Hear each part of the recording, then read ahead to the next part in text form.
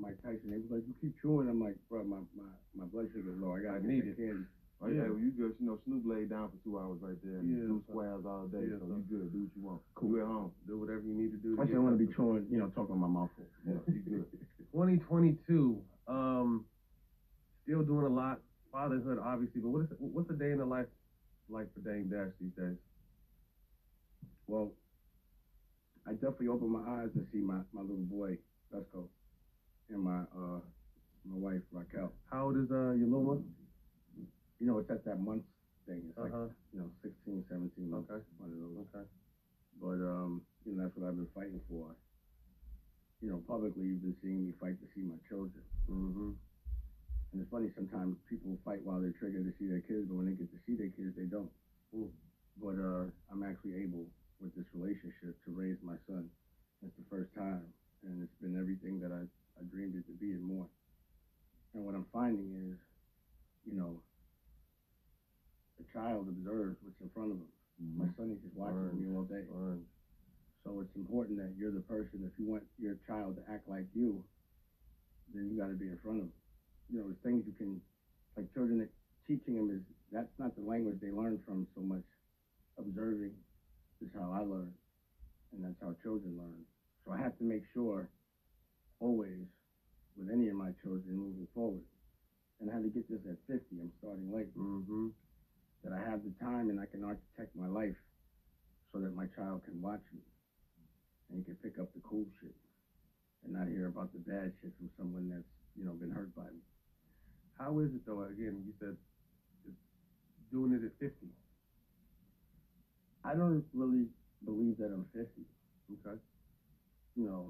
Like that young lady around right there, Dominique, she's younger than me, but she acts like she's 75. Right.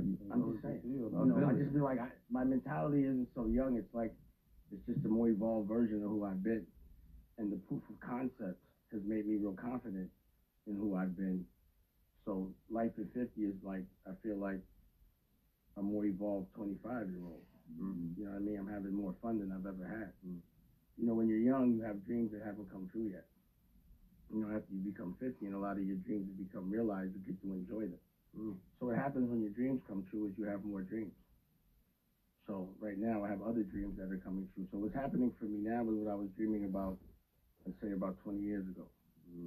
But now that those have realized themselves, the dreams that I'm dreaming now that are actually coming into fruition or orca big, they're actually scary because they've never been done before. There's more elements now. There's more dimensions to play with.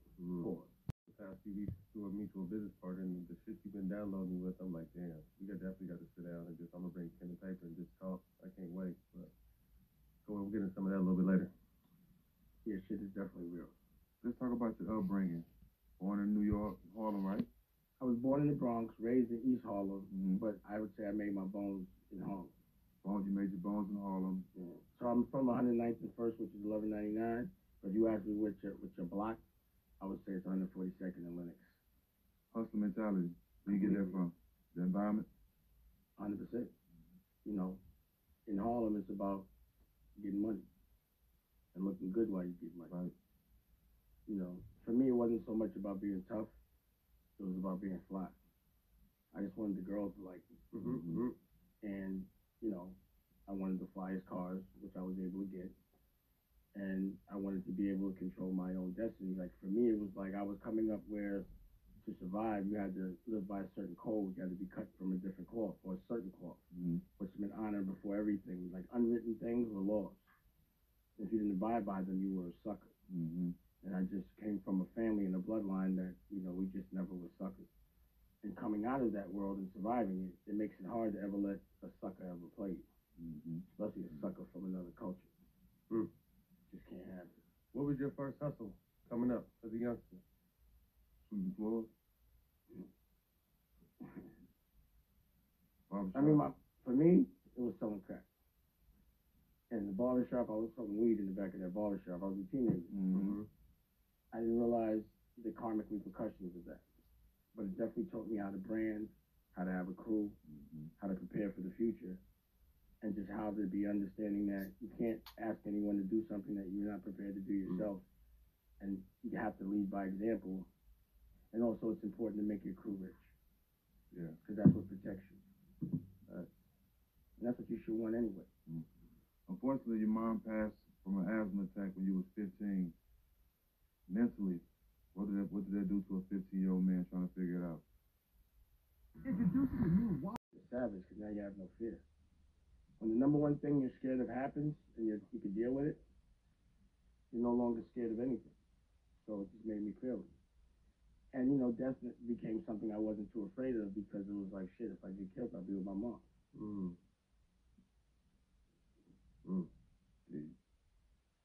At the same time, you was diagnosed with type 1 diabetes, which is why I'm even a daily battle, which is a daily battle.